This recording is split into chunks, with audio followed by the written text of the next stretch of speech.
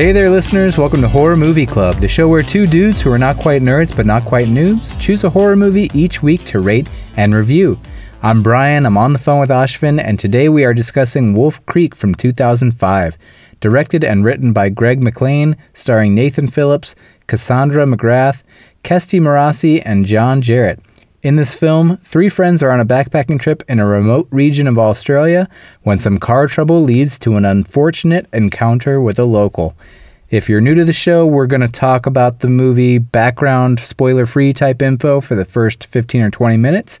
After that, we'll take a little break and play some transition music, and we'll go into the spoiler section of the show where we walk through the plot beat by beat and give a review of the movie. So once you hear that transition music, it's time to duck out if you haven't seen it yet. This is currently streaming on, I think, Tubi and Roku, so you can go watch it if you don't want to get it spoiled for you by us. And before we get too deep into the show, we have an announcement regarding a special Evil Dead Rise giveaway for our listeners. Evil evolves in Evil Dead Rise, a tale of two estranged sisters in a primal battle for survival. Own Evil Dead Rise now on digital by being one of the first 4 people who email us at podcast@horrormovieclub.com or one of the first 4 Patreon subscribers to message us through Patreon. So if you're one of those first 4, either via email or Patreon, we will send you a code to own Evil Dead Rise on digital. So if you're interested in owning it, you just email us, podcast@horrormovieclub.com, or message us on Patreon if you're a Patreon subscriber. Should I say one more time what people have to do, or you think they got it? I was like one more time, just for good luck. By the way, this was a request from Christine H. So hello, Christine, and thank you for the request. Can't remember when that was made. I think it was recently, but just felt like a movie that had been floating around in the atmosphere for a while for me, that I always kind of thought, no, I got to see that one. See it name dropped quite a bit, and I still hadn't seen it. Had you? No, I hadn't even heard about it. So, really glad someone told us and you knew about this. Were you aware of it when it came out, or just like in the last few years doing this podcast, you heard about it? Somewhere in between. I don't think I was aware of it like immediately in 2005, 2006, but in the past decade or two, I've seen it floating around on lists. Cool.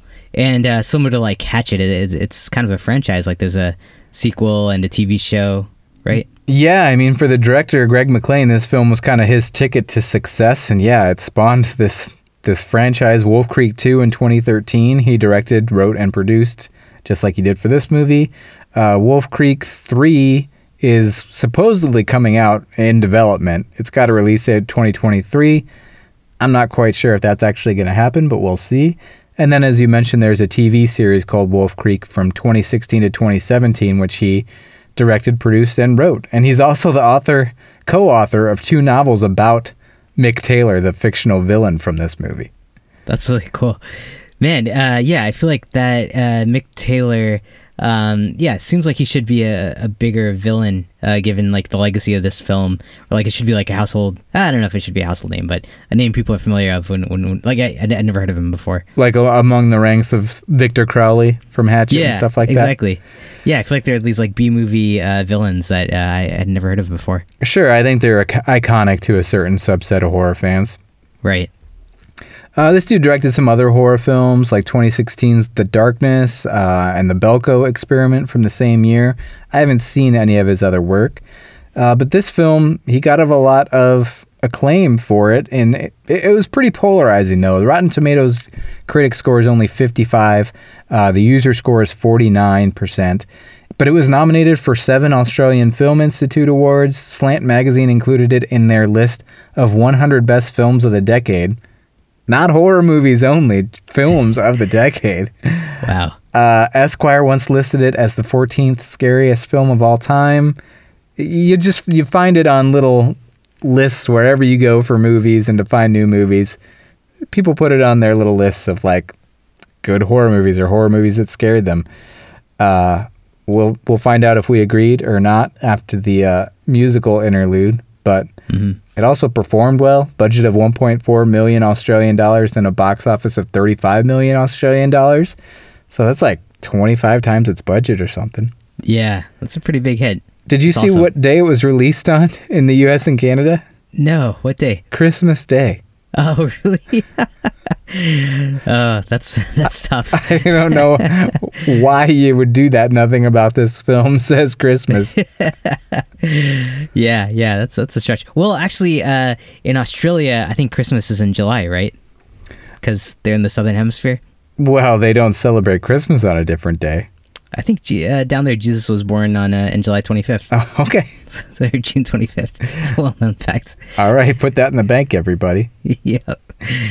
So yeah, that 35 million box office in Australian dollars was about 27.7 million in US dollars. So nothing earth-shattering, but not too shabby. A popular movie.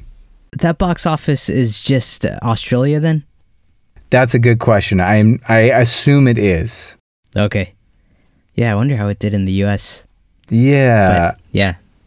But I'm sure you're right. Like, yeah, releasing a movie around that time, a horror film, probably didn't get I want to say I saw it was like 7th in the box office in the U.S. on its opening weekend. Okay. Which isn't great, but that's kind of what I would expect for a Christmas Day Australian horror movie that takes place in the sunny outback. Yeah, exactly. That sounds about right. This was loosely based on the murders of backpackers committed by a guy named Ivan Millet in the 1990s in Australia and a guy named Bradley Murdoch in 2001. I read a little bit on those murders, but not too much. It sounds like pretty loosely based, and some things are borrowed from the various different murders, and it's basically a fictional story with a similar premise to the actual events that happened, right? Right. Yeah. Yeah, I think so. I mean, those kind of stories you hear like every few years. I feel like you hear about like tourists or backpackers getting lost, some kind of killer or person abducting them out there. So yeah, I think any of those stories could be the inspiration here. Yeah. So enough that it has the based on true events in its marketing, and and the title card at the beginning of the film says the same.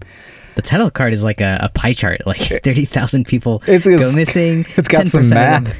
Yeah, it's like, whoa, I could see this. So 90% of them are found, 10% are missing. So, I'm going to get right into my criticism of that title card. My immediate criticism of the movie. It was just it kind of like took the punch out of itself.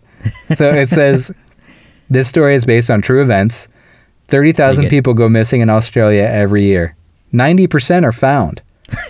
Then the next title card, but some are never seen again. It's just like, you kind of like took the wind out of your own sails with the 90% are found. Just skip that and say, in Australia, 3,000 people go missing every year and are never seen again. Why make us do the math and make it sound less impressive than it is? I don't know. I thought it caters to people like you and I who like spreadsheets and like showing how like a certain target segment of a broader segment, like kind of focusing on who the target group is. I kind of liked it because I feel like that's how I would think about it analytically. Well, how many people is that out of? Like if it's 3,000 out of 30,000, that's something. But maybe if it's like 3 million, then is that something? So it gives you kind of a benchmark. I like data, but I don't want to do number crunching immediately in a horror film. Yeah, I hear you. It caught me by surprise. It's really funny though.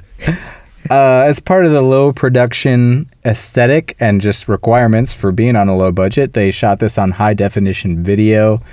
It was shot by Will Gibson. I don't have a whole lot of background info on this worth sharing, buddy. Do you? No, I think just the other thing, John Jarratt, who plays the bad guy in this, he is a method actor, so it just sounds like he got pretty intense and into the role on this one. Didn't shower his arms, I think, for weeks for makeup reasons, I think. Did you say didn't shower his arms? That's what I said. He showered the rest of himself? He showered the rest of himself. Well, so there's a rumor that he didn't shower at all, like the whole time, just to build this grime on him. But then I saw a correction that it was just his arms that he didn't wash to maintain some makeup. So it's one of those. I would like to see that shower. I mean, not really, but just like a torso up. How does he pull that off? I imagine like you put your hands up and like hold on to the shower head, and you just point it down. I don't know. Yeah. Oh man, I'm just like picturing like being his spouse and like hearing him from the shower, like, oh god damn it, I got my arm wet. Not again. Yeah, but yeah, he just sounds like a really intense actor, and this, similar to the director, kind of blew him up into other roles. And then, yeah, no, I think that's all I had. I think you hit on everything else. Though you mentioned the critics' reviews, it being in the 50s, so pretty divided. Why do you think this one is so divided? I saw a lot of critics writing this off as like torture porn and like stuff you shouldn't like, you don't need an audience for or whatever. But I also thought like this period of horror, you already had a lot of that coming with like Eli Roth and like the Hostels and stuff. So why do you think this one was getting so much flack?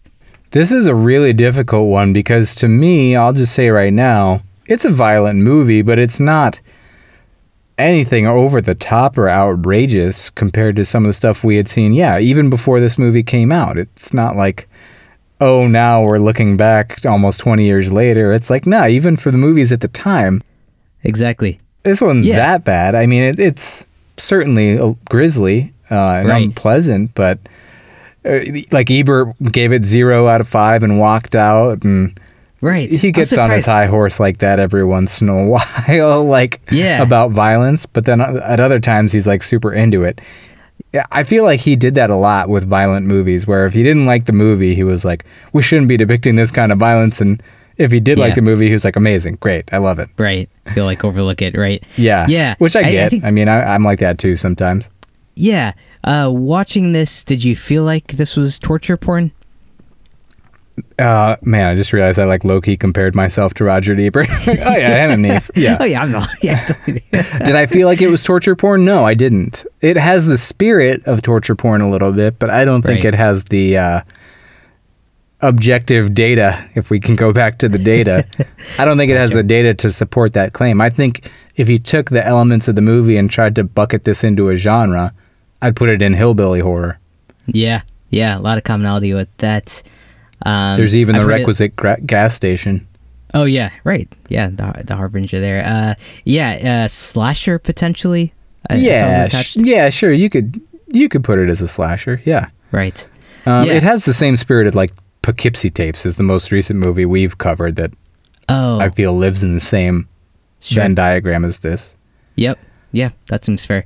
Yeah, it'll be interesting as we go through the plot. I think there's a lot of overlap. And then Quentin Tarantino, I think, has this in one of his favorite films. And I think, watching this, I definitely thought of Death Proof. Is that what it's called? Sure, yeah. In Grindhouse. Yeah. So, you could see some of that here. Right. Man, what year was Grindhouse? Was that 2006? I feel like it was like right after, like 2007, 2008, maybe. Yeah, I feel like it's somewhere around there. Yeah, it was very close to this, like within a year or two of this film. I was gonna look it up, but I'll just let the people shout at us. All right, man. Well, let's hit the Ohio Connection and get into this plot. Yeah, let's do it. Our Ohio Connection, as always, is done by our friend Alex, who owns the Jukebox Bar and Restaurant in Cleveland, Ohio. Shout out to, I think her name was Taylor, who recently emailed us to say she went to Jukebox for a girls' night, so that was awesome to hear. That's Any of you who've gone to Jukebox and let us know, that's so fun. That's cool for us. It's cool for Alex. Anyway, if you're in the Northeast Ohio area, go check it out. And Alex connects every movie we watch to our home state of Ohio for us. Can't remember if I said that already. And Alex says, Wolf Creek is a horror film about 3 backpackers who find themselves taken captive and subsequently hunted by a psychopathic serial killer in the Australian outback. The film was marketed as being based on true events, while its plot bore elements reminiscent of real-life Australian backpacker murders. Outdoorsmen are often the target of predatory behavior. Beginning in April 1989, serial killer Thomas Lee Dillon killed at least 5 people and possibly as many as 11 victims enjoying the outdoors in random motiveless attacks. He would ruthlessly kill hunters, fishermen, and joggers with weapons like his high-velocity rifle. Dillon was finally captured in 1992 when a friend recognized a behavioral profile compiled by the FBI. Like many serial killers, Dillon began with cruelty to animals and started setting fires. He would later admit to setting more than 100 fires and killing more than 1,000 pets and farm animals. Thomas Lee Dillon was born in Canton, Ohio. Ooh, wow. I felt weird reading that with my zippy Ohio connection tone of voice. Yeah, I know. Our Ohio pride. He apologized for going so grim with this, but I think it's fitting. I want to say Ohio has a few of those serial killers. We're big on serial killers. Or like, even if they didn't live in Ohio, it's like they come through there on the turnpike and murder a few people. Like, yeah, they do. It's like a bucket list thing. Yeah. Swing by Ohio, kill a few people. It's like, you get a badge for that. Exactly. Got my Ohio badge. Oh, you shouldn't laugh, but yeah. Yeah, it happens. Go ahead. How do you feel actually about fictionalizing like real life events like this?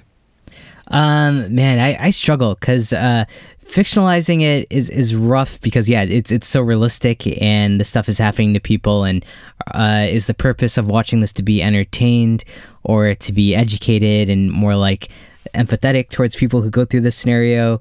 It's really weird when it's like so realistic, which I feel like this film tries to do. So I definitely feel conflicted watching these types of films. What about you? Same. And it's always weird to me too when I know the director is like researching the real life killers and stuff like that. It's just like, oh, like really? Right. But then on the other token, like here I am joking about like serial killers swinging by Ohio to like check off their bucket list. So yeah. But then it's like that's a passing joke. But to be the director or writer, you got to like live in that space for a while. It's just like, okay. I don't know. Yeah. It's a weird commitment to live in that space. What do you think is more difficult? These types of movies where it's based on real events, but it's like a fictional character and victims, or like that TV show, like the Dahmer one that came out like last year, where like they're actually, focusing on someone who was there and like depicting that. I don't know. That's a tough question to answer because I didn't see that show, but I do feel like it's just I am in general, and no offense to any of you listeners, we all like our own weird things. I like really bloody movies.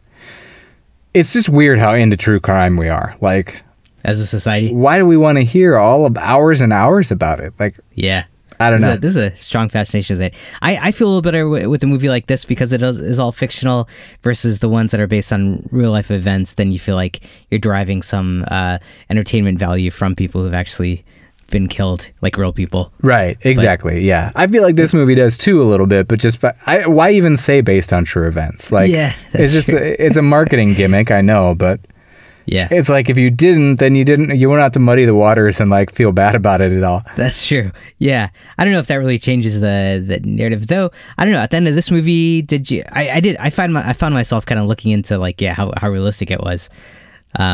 Or like, how much based on reality it was. Like, so do you think like when movies say that at the beginning, it has an effect on people? I think it does have an effect on people. I don't think I think people are getting wise enough to know now that it can mean almost nothing. Most of the time it does, yeah. Yeah, but I still like to double check for that one time it might mean something. Right. Yeah.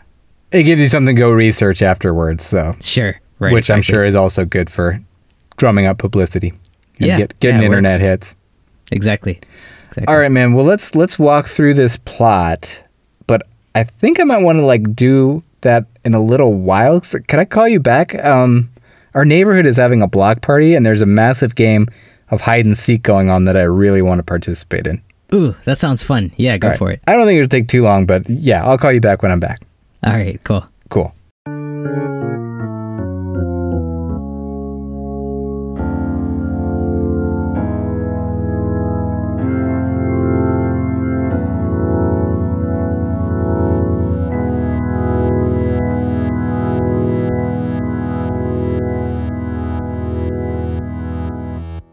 All right, man. I think I fooled everybody pretty good, and they're going to be looking for me for a while.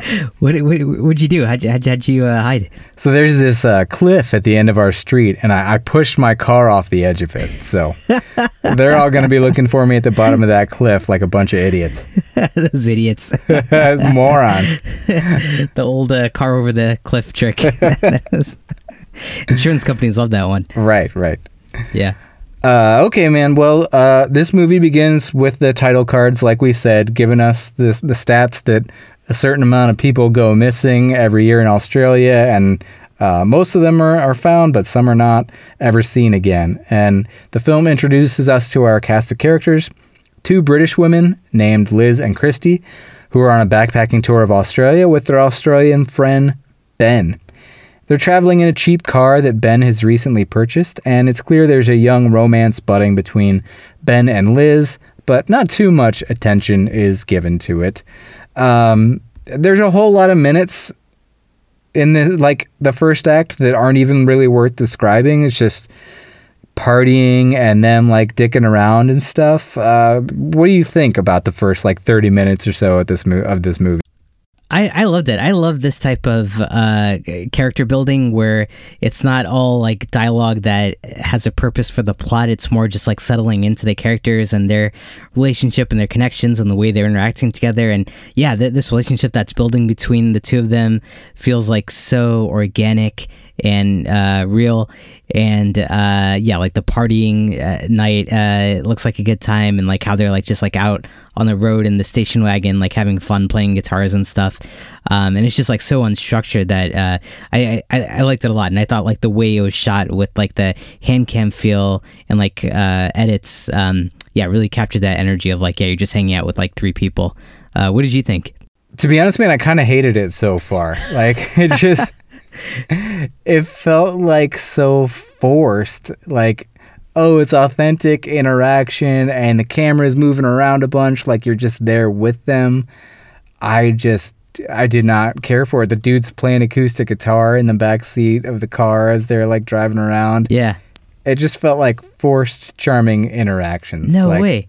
How? Yeah. I think about we just talked about The Fly last week, and basically every conversation in a movie like that, which I know you liked a lot, is about the plot of the film, or has to do with with the events that are happening.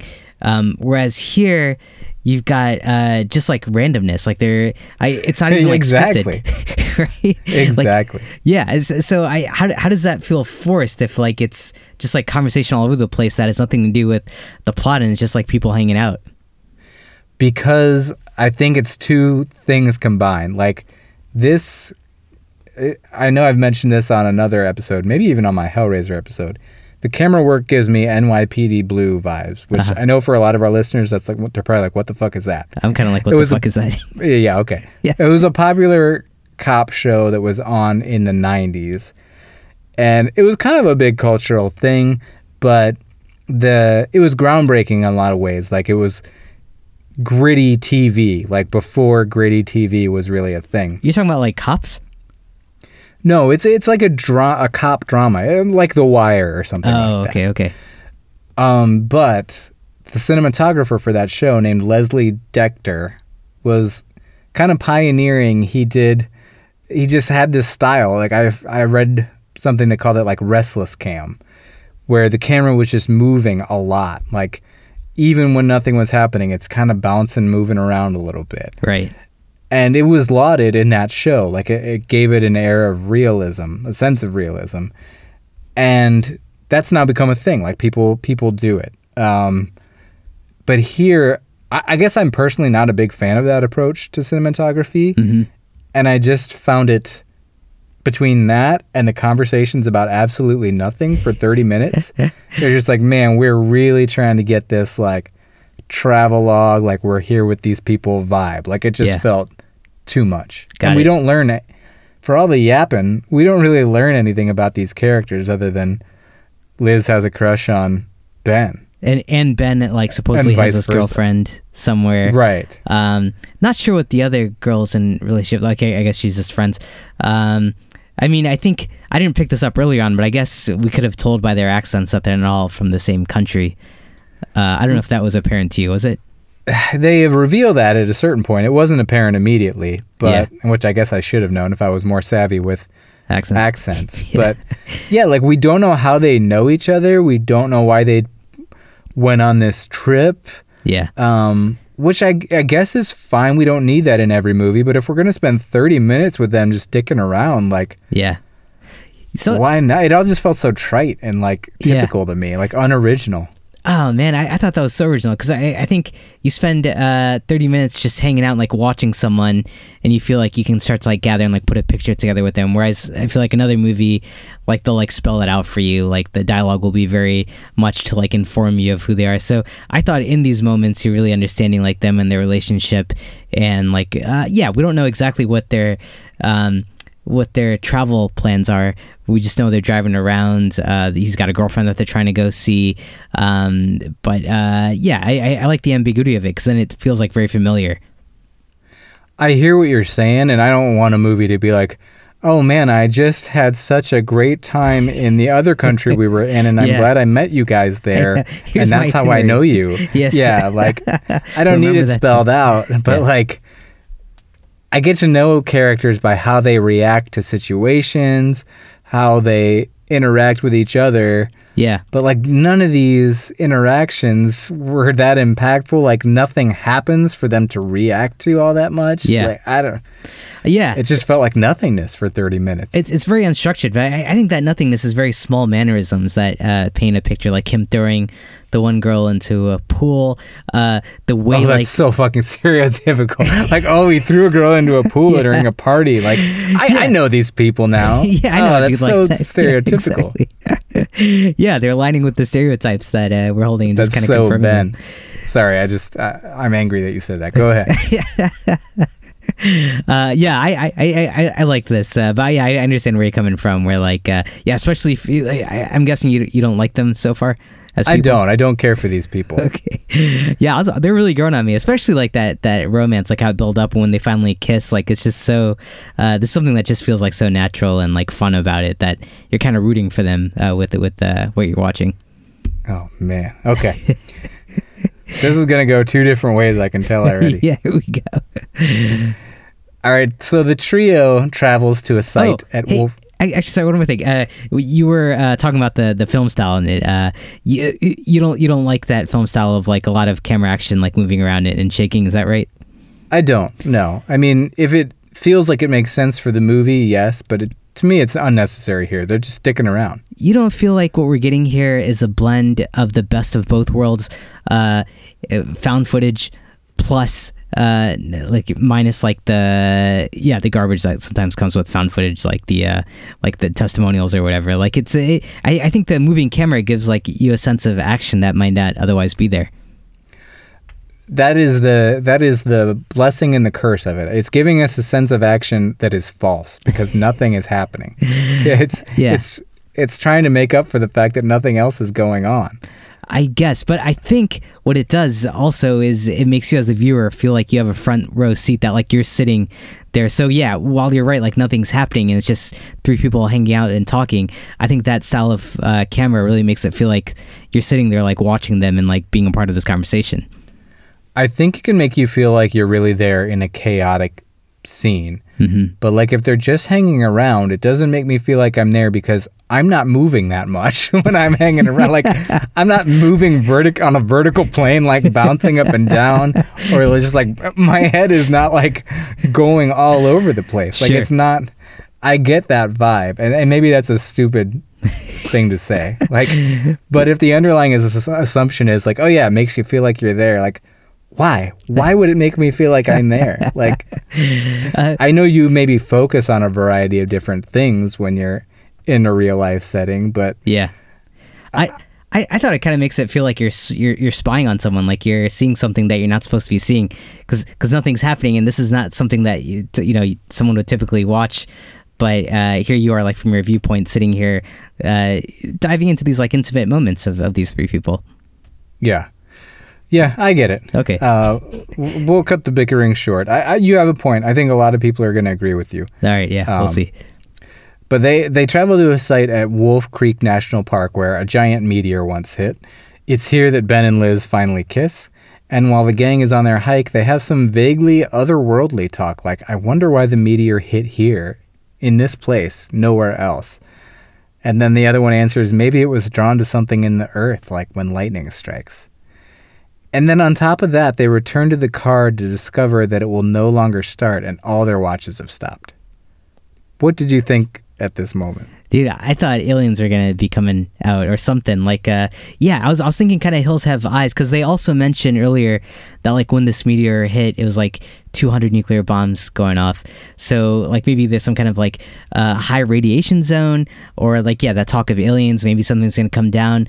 Or going into this, I had werewolves on my mind the whole time because it's called Wolf Creek. So it was, had some expectation that there was a slight possibility of that happening. But yeah, that's what I was thinking. Something radiation, maybe something supernatural. What about you?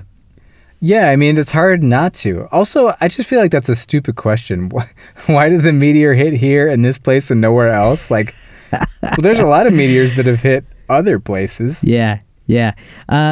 Do you think, these are three friends hanging out, going to like a cool place in nature. Can we assume like there's some drug usage or edibles going on? Because if so, I don't think it's that dumb of a question. I mean, I would have liked to have seen the drug use take place to justify that dumb question. Okay. And maybe it was drawn to something in the earth. Like, yeah, gravity. Gravity. It's like, I was just like, what is this whole thing for? Anyway. I thought that was a great question. I really appreciated that. Yeah. All right. You're loving this movie and I'm angry at it. Here we go. Yep. This is good. So they plan to spend the night in the car because the car doesn't work anymore, and decide what to do in the morning.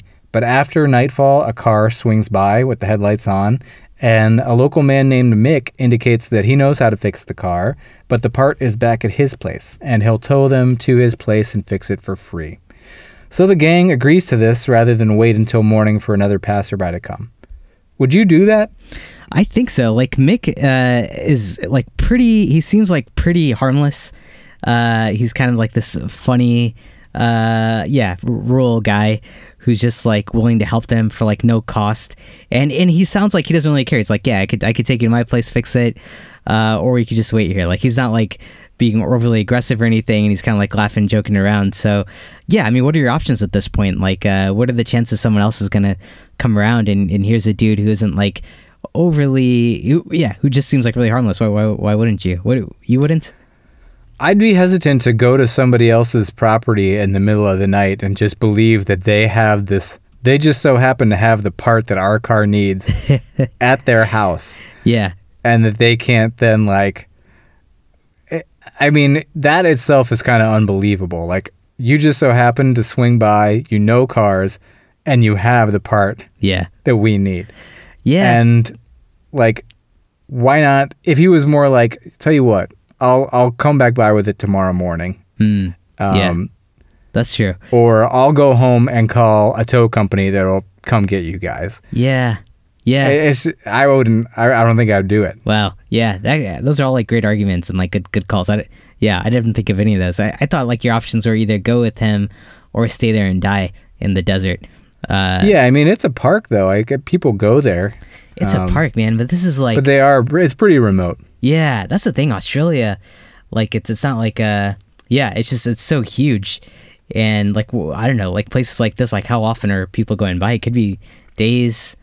I don't know. Yeah, I'd be pretty nervous, but yeah, you're right. Ideally, like there are a few other options there that you would. And they're low on cash, so. Oh yeah. That's another justification. Sure. Right. So they agree to go with him. They drive to his place, and on the way there, they notice his place is way farther away than he originally indicated. And when they finally get back to his place, he makes a fire and pours them all some water that he says is rainwater gathered from the roof. But soon after they drink the water, they all fall unconscious. Liz wakes up bound and gagged, but manages to cut herself free with a broken shard of glass. And soon she finds Christy being tortured and taunted by Mick. It's clear from what Mick is saying that he's done this before, and usually keeps women alive for quite a while and sexually assaults them, perhaps multiple times, before eventually killing them, and we even see the body of one of his past victims. What do you think of this? Was this pretty predictable at this point? I didn't see it coming. No, you thought this guy was good people. I still thought he was like good people. Though that scene where they're sitting around the fire, like you start to get some creepy vibes when he's talking about his past work around like killing animals and stuff and poisoning. And he has like some weird reactions. But I thought the way like everyone just kind of passes out, like all of this is being done and shot in such a way that it just feels like underproduced and like very real. And so, yeah, I was pretty surprised when like suddenly like she's like telling the guy to pull something away from the fire, and she just like falls asleep suddenly, and that's like your first indication, like oh shit, something's not right here. And then then suddenly like waking up to this brutality that you're seeing happening here. I thought like we jumped like steps, like the movie just suddenly like switched gears and drastically shifted tone. So yeah, I thought it was a pretty stark and big surprise. What about you? It was not a surprise to me, just because, I mean, at this point, they're like, why is this guy taking so long? Like, we're really far. And he gives Ben a really dirty look. I mean, you kind of know there was a brief alien fake out or whatever it is, radiation. Yeah. But then it's like, okay, now we know what this is. Did you think it was this guy that was going to be doing all the torturing, or like I assumed like at some point someone's gonna come, but I didn't think it would be this guy. Like I thought maybe he's got like friends or something that are gonna show up and go to town. Once he became pretty off-putting at the campfire, I was pretty confident it was going to be him. Okay. I feel like I was pretty confident it was going to be him once he came around, period. Damn, you got a good eye for this. The alien or radiation fake out just pisses me off. Like, really? Like you? So that's just coincidence that their watches both stopped and the car died. Yeah, right. That's a question I have. Well, I still don't understand that. I mean, is it? I'm guessing Mick made the car. I'm guessing he took apart. You think so? So he like came while they were up. Came back later. Huh. I don't know, man. I think it was the radiation. Cause what would have made the watches stop? Oh man. You're so wrong, and I'm going to tell you about it later. All right. Yeah, I mean, I don't know what made the watches stop. So that's a good question. Yeah. So you're saying he came... I feel like they would have seen him, like, sneaking up in the daytime and, like, switching out a car part. Well, later it's revealed he does this exact same thing to other people. So you think he just is lucky enough that he happens to find people who have broken down there? Yeah, I think that area is like filled with radiation, and so like cars break there, like just like watches, and he knows to like kind of swing by, pick up some people, and then get out of there. That's not what you think? Okay. How does radiation break a car? I don't know, man. It's invisible. You can't see it. It just it messes with the electronics. Like it's got to be like a high radiation spot. Breaks anything. Yeah, it's breaking watches and cars, and then he knows he's like this local person who knows about that and swoops in. Okay. All right. Well, we got some scientific background listeners, some scientists who listen, so I'm sure they can weigh in. Yeah. I'm sure it's similar to do with like how the water goes in a different direction in Australia. It's kind of like a similar thing. I think that's also a myth. Oh, it is? Actually, that might be real. Oh. Anyway, Liz, to distract him, she sees that this is going on. He doesn't know she's free. So to distract Mick, she sets a fire, and she finds a gun and shoots him in the neck. He collapses, and she, for good measure, feebly hits him on the back a couple of times with the gun, since she's now out of bullets. And then Liz and Christy get in Mick's truck to escape, but are soon followed by him. He's apparently still alive. Yeah, she wasn't out of bullets. This is one thing I liked. I think it was she doesn't know how to work a gun. Like she's trying to like reload it, and like it's just not working. And like I thought that was brilliant because I'd feel the same way. Like I've never held a gun. I don't know how to reload it, and like that's something we take for granted sometimes in movies. Is like a random character finds a gun and is able to use it to get out. But it's kind of cool to see her like so frustrated and not knowing how to use it. Did that hit you at all? Yeah, but hadn't we seen her before, like, load a handgun? That comes later, I think. And that comes later? Even in that scene, we see that a similar thing where she doesn't really know what she's doing. Like, she's trying to fit, like, different bullets into it and doesn't really understand how it works. Okay, gotcha. So let's see. So they evade him. They exit in his truck, and they get to a cliff. And instead of backing up and driving elsewhere, they get out of the truck and push it over the cliff. And then they climb down a few feet on the cliff and hide there so that Mick is going to come thinking they fell off the cliff in the car. And there's a tense moment where he's right there with the flashlight, and one of them accidentally, scuffles in the dirt, makes some rocks move. And the other one takes her hand off the grip that's keeping her from falling down the cliff to shush the other girl as if she doesn't know that she should be quiet in this situation. And then he goes down there to investigate, and they flee on foot. Liz says, "We're in the middle of nowhere. We need a car." She just pushed one off of a cliff, but that is what she says. And she leaves Christy there because Christy's injured and can't move very fast. I get the feeling you're not on board with like these decisions. That's such a fucking stupid decision. Which one? You're in the middle of nowhere trying to escape a killer. Yeah. And the only vehicle you have, you push off of a cliff? Because like you could see 360 degrees in this area, and so as long as you're in that car and he's coming behind you, like he knows exactly where you are, right? So all he's following in the dark is that car. So you got to get away from that vehicle. Like what else would you do? But you're in the middle of nowhere. How are you gonna get Somewhere else? away? Yeah. Yeah. So I thought that was actually a really smart move to like throw the car off and make him think that like you went off a cliff. Because otherwise, if they just kept driving, he would have easily just caught up with them and killed them. How did they know he would have easily caught up? Like, do they even know he has another car? Yeah, that's a good point. I don't know. I'm not sure where her confidence came from on that decision. But I'm thinking the same thing as you. Like, why not just like keep driving into the night? But then you also think they don't know this area, so maybe like they're off-roading, obviously, right? So they don't really know where they're going, and there's like a cliff in front of them. So maybe they accidentally get there because it's dark and they can't see anything, and that's like the only thing they can think of to distract him. I don't know how good their odds would have been. Just if you would have just like kept kind of racing through the night. I would have just kept driving. Yeah. Okay. Yeah, I just feel like that something like that happens later, and he's obviously got the upper hand when it comes to driving. Yeah. I don't know. I got mixed feelings. I mean, I don't have mixed feelings. I think it's so dumb to get rid of the car that you're driving. Yeah. I thought it was a calculated and smart move. I gave her some props for that. Okay. All right. But then she also says we need a car. Yeah. I mean, so it's not going to distract him that long to go down there. And Yeah. Ooh, God, you know what would have been smart? He obviously chases him with the car. Then he gets out and goes down to inspect the car that they threw off. They should have just grabbed his car there. You know, now that I'm rehashing this in my mind, I think they tried and he had the keys. Oh, okay. Got it. Yeah.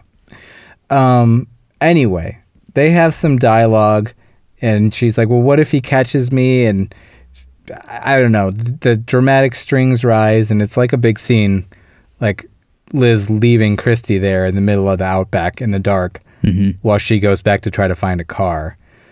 And I wasn't into it, but what were you thinking? Because you're way more bought into this than me. I'm bought into it. I'm pretty impressed by Christy. Like, she has suffered, and she's I can't tell what he's done to her. Like, I know like she's like bleeding and stuff, and like he's had her tied up, and she's just like kind of like in the state of shock, and it makes sense that like she can't really hold it together right now, whereas like Liz is like trying to be clear-headed and like help them escape.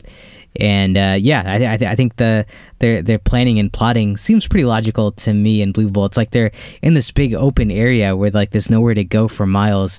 There's a killer out there who like is faster than them, knows the area. So yeah, I'm feeling for them. I'm pretty scared. What about you? I'm just not bought into their like dialogue or their relationship even. Like, really? This big goodbye just doesn't feel that big to me. Oh, yeah, I didn't see it much as a goodbye. I thought it was just like, wait here for 5 minutes, I'll be right back. But Sure. You saw this more as like her like saying to Christy, she was very scared that it could be goodbye. Yeah, like, yeah. She's like, what if he catches me again? Right. Yeah, I thought Liz had a good answer. Right, that's not a good answer. You know, he probably will. Yeah. yeah, that was I didn't see this as like a big emotional scene at all, but I hear what you're saying. Liz goes back to Mick's compound and investigates to see if she can find a vehicle. She also pokes around to see if she can find Ben while she's there. She seemingly takes her time in a lot of ways. Like, she stops to read some newspaper clippings. I think this is when she finds a handgun and loads it frantically. She goes through some possessions of previously captured people. She plays a video camera that reveals a family of tourists who had the exact same experience. Their car broke down at Wolf Creek. Mick came by to help them and told them to his place, gave them rainwater from the roof. This is all captured on the video. Mm-hmm. She then plays video from another camcorder, which is Ben's, and finds out through this video, part of it, which he took at that gas station they stopped by earlier, that Mick's truck was at the gas station. Mm-hmm. This reveals that he was following them. This is not a plot point. Like, if it was a plot point, it would have been earlier in the movie. Like, Yeah. this tells us nothing. Like, uh-oh, he must really want to kill them. Like, we know. Warning. Yeah. We know he's, yeah. Yeah. Like, oh, red flag. That's one red flag. Yeah, strike one. What? How is this pertinent at all? Yeah, that's a good point. Yeah, the timing of that reveal wasn't very useful. Yeah, had it happened like around the campfire or something, Yeah, good point. and then she was like, oh my, and then like kind of passed out yeah, from the rainwater, like that would have been a fit. right. But now it is incredibly urgent that she hurry. We just saw her fumbling with this gun very urgently, but she takes her time to look through all these people's stuff I and know. like shine flashlights on all the photos on the wall Yeah, and watch 2 videos. Like, not just one. nonsense. Just Yeah. nonsense. I agree with you on this part. Yeah, this was frustrating to watch. I think there's a trope here which is frustrating. If you are a serial killer, do you collect newspaper clippings about your work? Is that Right. Is that a thing? I have no idea if there are any that do that. But Yeah, that just seems like a weird thing. Like detectives doing that, you'll see that in movies, and that makes sense. Like they're trying to find someone, so they capture these things or keep collections of them to like see what clues there are. But I don't know if you're someone who kills people, if you capture the newspaper clippings and like keep them on a wall somewhere. Yeah, I bet some of our true crime fan listeners might be able to tell us Yeah. if that actually happens. Yeah, I'd be interested to know, right? Right. But yeah, I agree. This was just nonsense. Like I was surprised. Like she just had time to like stop and like wander through all this stuff. There's so much that's just, I mean, there's so many things in a movie where you're like, okay, this is clearly for my benefit as the viewer. It's Yeah. exposition. But this is just like so, and there'd been multiple different instances where she's really taken her time to like show us this stuff. And it's like, we know already that he's captured multiple people. He's said such. Yeah, I know. Like we've seen the clippings, we've seen photos, we've seen videos. We get it. Yeah, exactly. Yeah, completely unnecessary. All right, so she's in this garage of his with a bunch of cars, and she steps into one of the vehicles, and it just so happens to be the same vehicle that Mick has chosen to hide in to wait for her. How he got in there first and knew she would get into this car, I don't know. But I will admit this is an effective jump scare Yeah, when it's revealed that he's in the back seat and he stabs her through the seat. Did that get you? that got me. I didn't see that coming. Like yeah, you keep like thinking like hurry, get out of there. So she's in the car, and then yeah, holy shit, he's right there. Yeah. Although, at first I was like finding it unbelievable that he would have made it in here and gotten into this car before she even entered the garage. Right. But now that I think about it, she did quite a lot She's like eating popcorn, watching home videos. I have no idea what's going on. Remember out the there. gas station? Yeah. So she gets out of the car and struggles to fight Mick off, having been severely injured by this stab. But in the end, he tells her he's going to make her what he calls a head on a stick by severing her spinal cord so she's paralyzed from the neck down. And that's what he does. And we see her fall to the floor in pain and shock. We assume she's now paralyzed. And we transition back to Christy. That's the thing that's like really brutal. Mm-hmm. But that's like really the first truly brutal thing that's happened in this movie. So for it to be Right. called torture porn, Yeah. we have a brief glimpse of him with Christy and she's tied up, but Mm-hmm. it's just not a torture porn movie to me. I agree. There's not much torture. Yeah. I mean, you hear like her fingers get cut off too, which is kind of gross. But Right, that's true. yeah, And you see them fall to the floor, right? right. Yeah, exactly. But yeah, nothing close to like what we've seen in other films, especially like New French Extremity or anything. Right. So back to Christy. She wakes up in the morning out in the wilderness and makes it to a highway where she is picked up by a passing driver. The man helps Christy into the back seat and checks his trunk for a blanket and water, but is soon shot dead by Mick, who is sniping him from the distance. Mick attempts to shoot Christy, but eventually resorts to shooting out one of her tires as she tries to escape in the man's vehicle. She loses control of the car, crashes, and tries to stumble away from the scene, only to be shot in the back by Mick.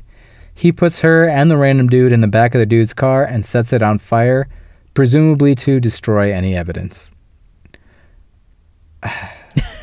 I don't know if I should have a problem with this or not, but if it's a road frequented enough that a guy drives by and picks her up, then it surprises me that he's comfortable just standing there and lighting the car ablaze. Yeah, I think that's what's the really scary part about this film is he's like so free in this area, and he's just like doing whatever he wants and is like so not worried at all about the law or like being caught with anything.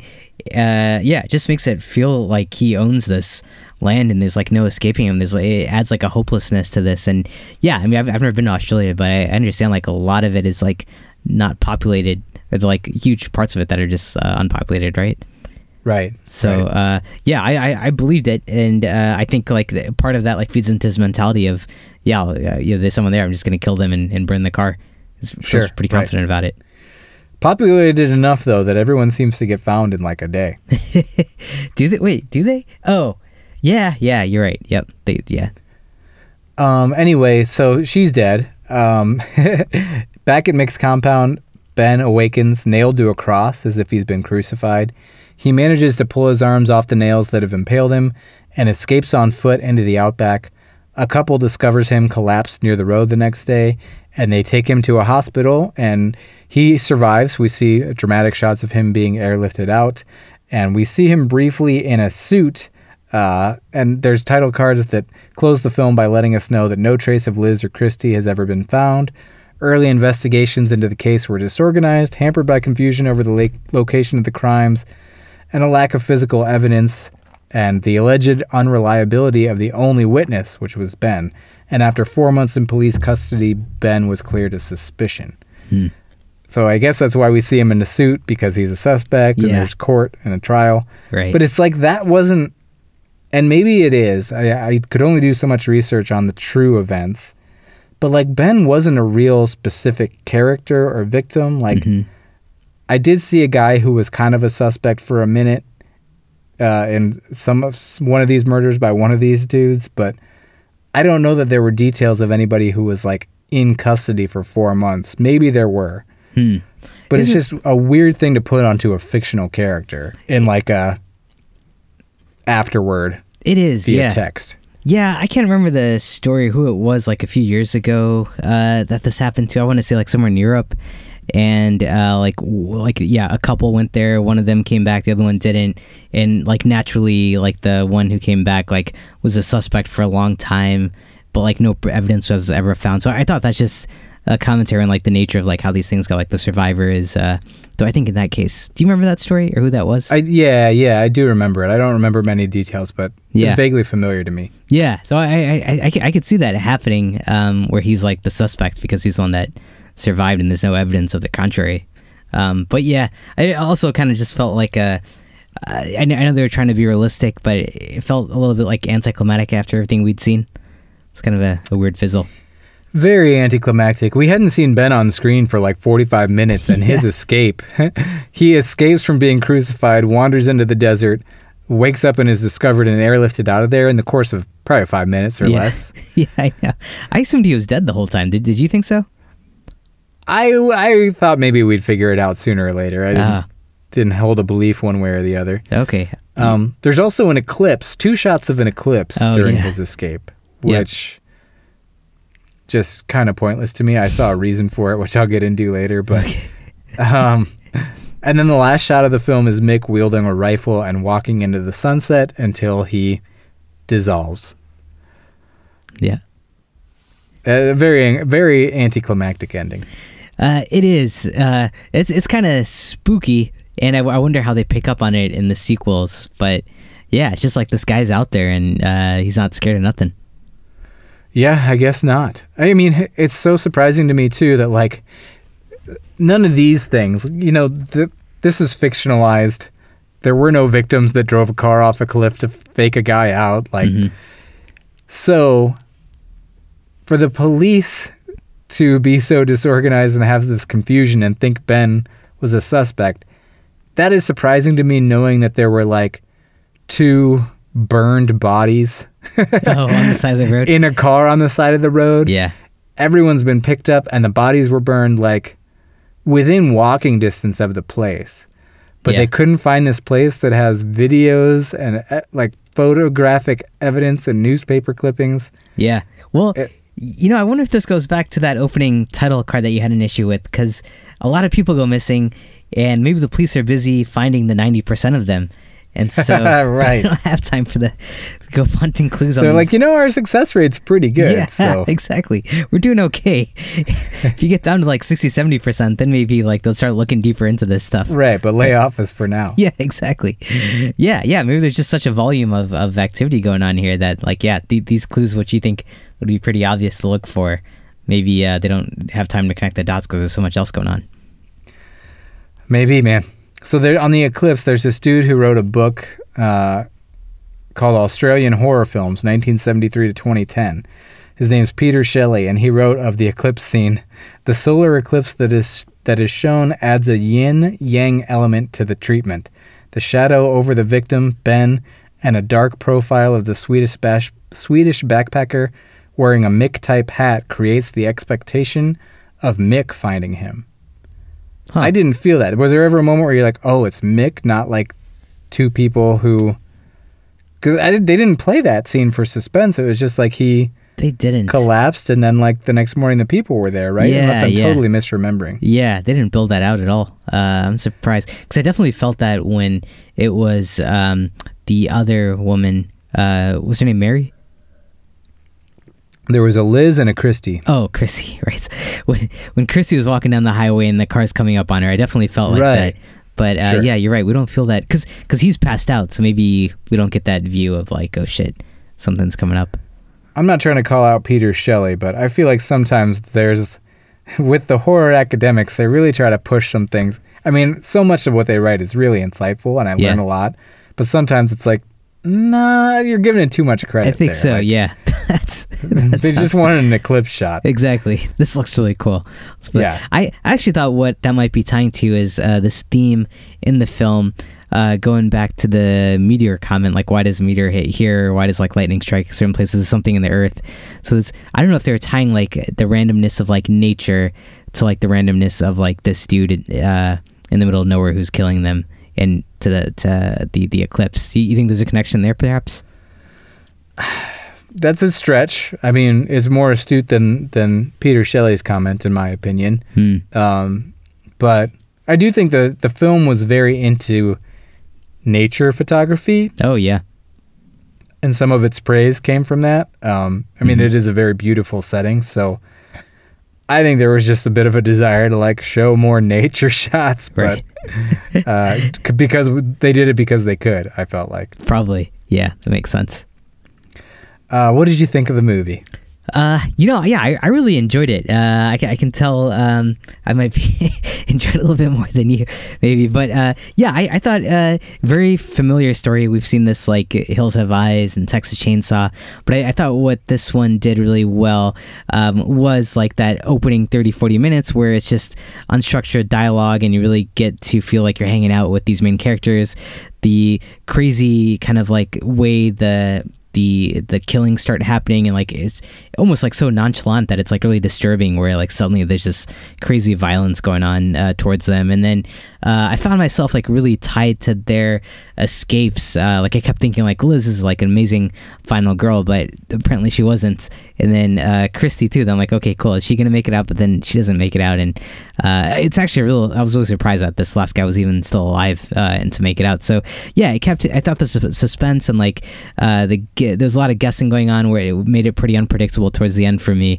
And like you said, like the nature and like where the setting takes place, I thought it was like added a beautiful element to it. And then I think the biggest part here for me was I really liked that villain. I thought he was like equally charming and disarming, and then like incredibly scary, which is a crazy combination.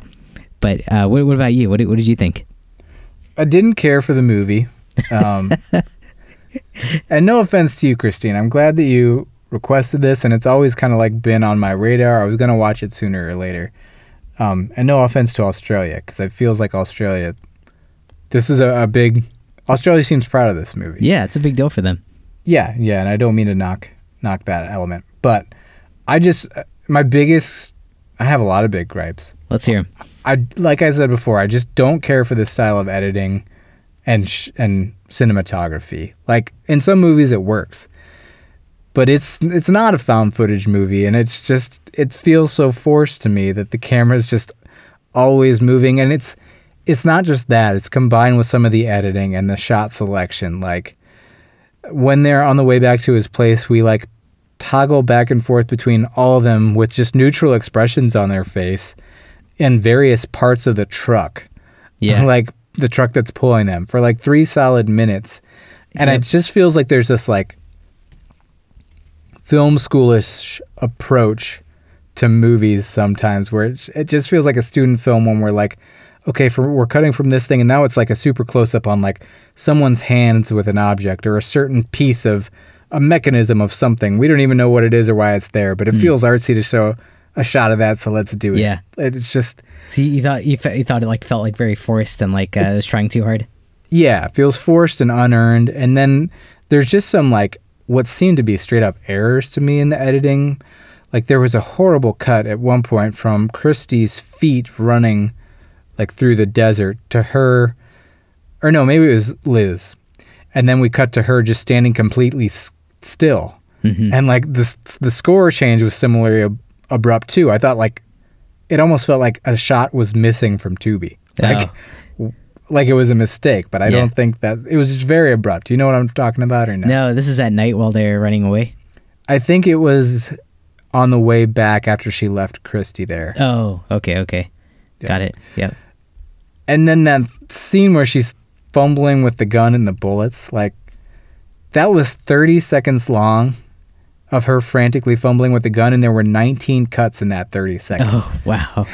And they were all shots of her hands and the gun, except for a few that cut back to her face. Yeah. And it to me, that was just totally forced urgency. Yeah.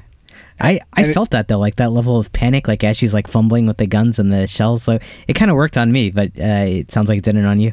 Yeah, and I think that this is a thing about my review, is if you're not bought into the characters and you're not along for the ride, it's all going to feel like, what are you even doing here? But if you're bought in, you're like, oh, yeah. Yeah, right.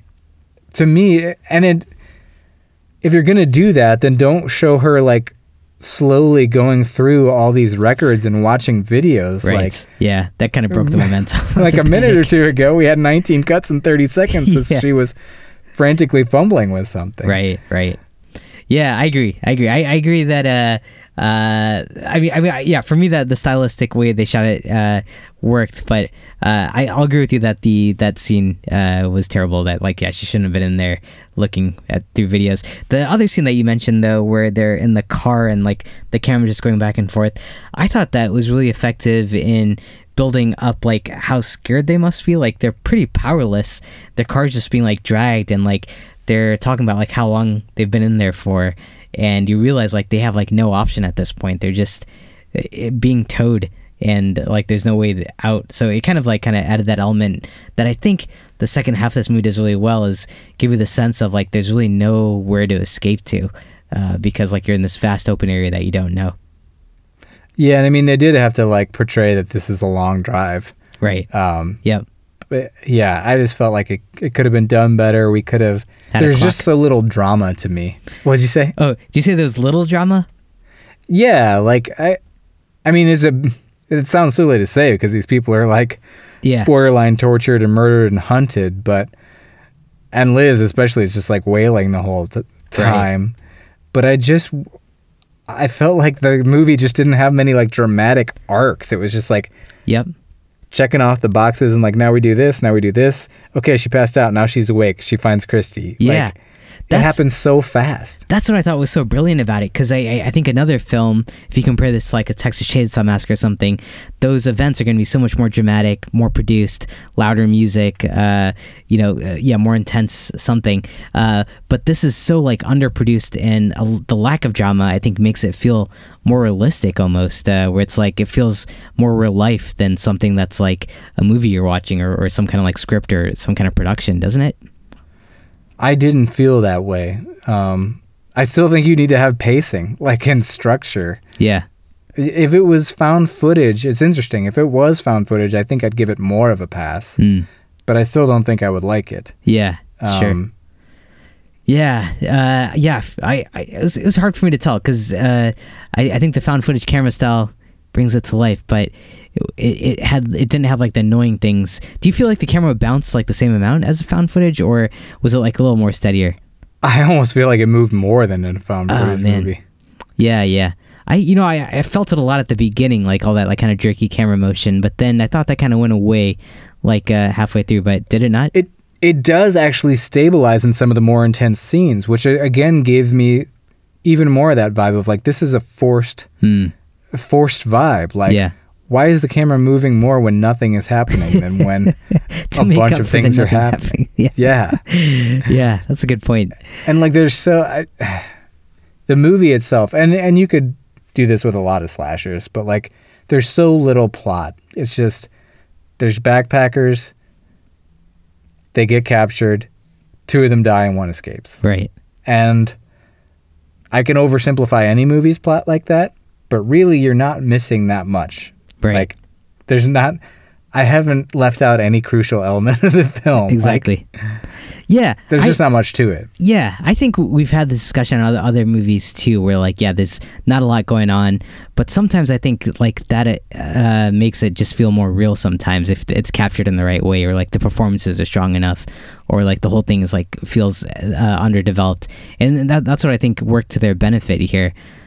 Whereas like if it had more complicated plot points or more dramatic like dialogue or like plot points, I already said plot points, but or like swooping music or something, then it would have pulled you out of like the real. I think this movie, like the whole strength of it is like, let's be as real as possible and just make it seem like real time versus a movie.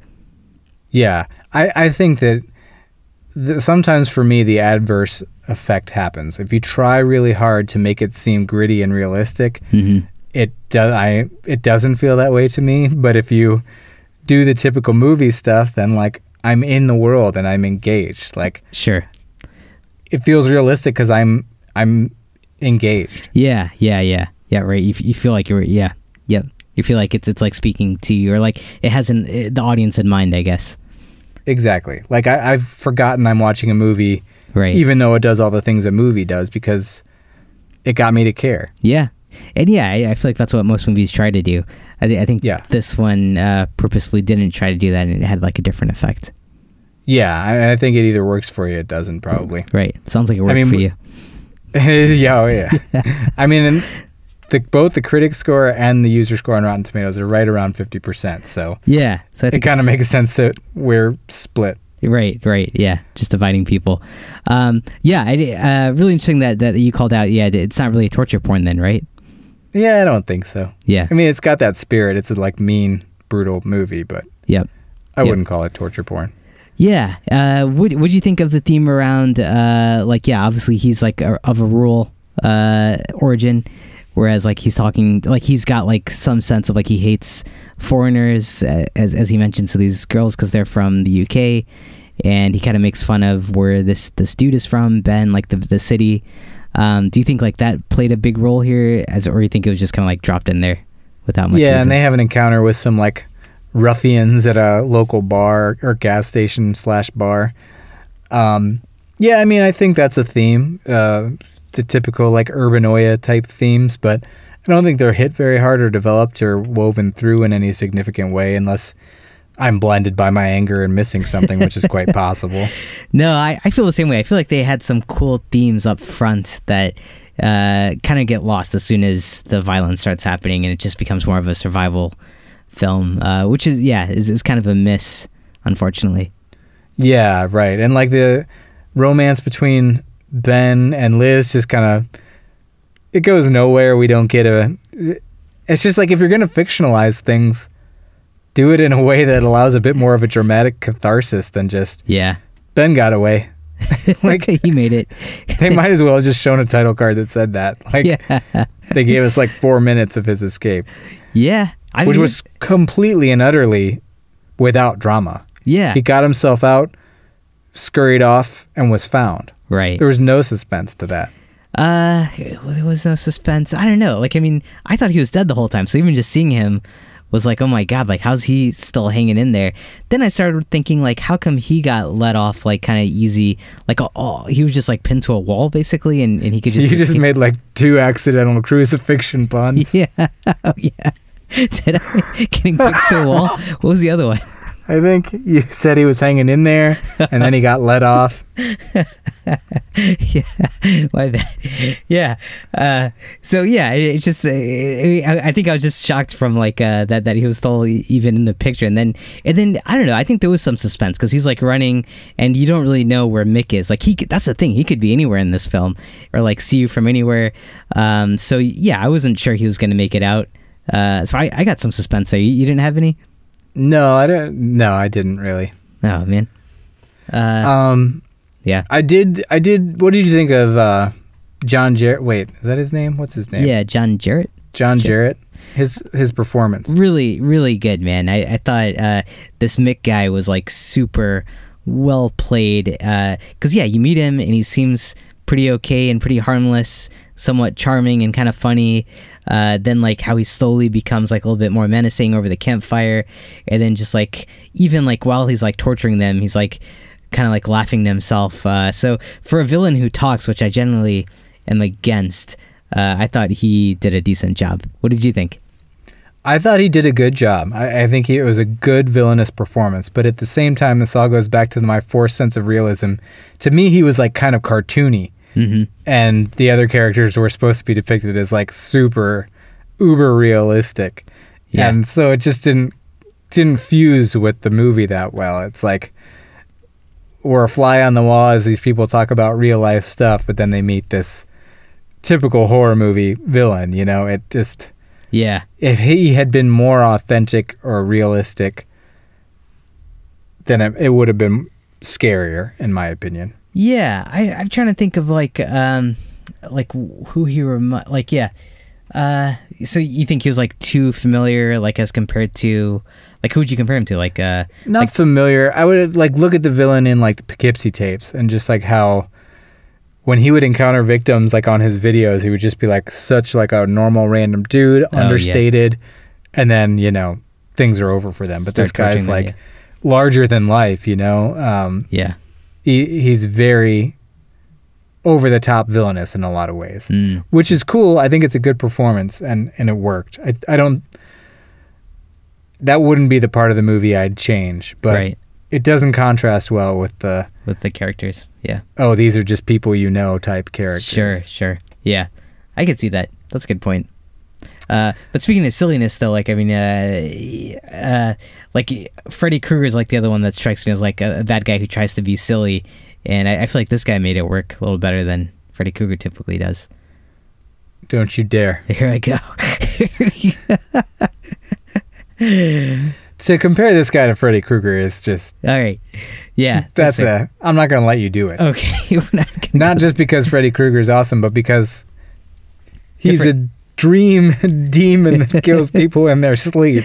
And this guy's so much scarier because he's not even he's in the real world, and he's just hanging out in this huge chunk of Australia where like no one can find him. Yeah, right. But everybody seems to find all the victims within a day. Yeah, they got lucky in that situation, I guess. Yeah. Oh, and then Liz dies, right? Liz dies. One can only assume. They say they never found her or Christy. Yeah, right.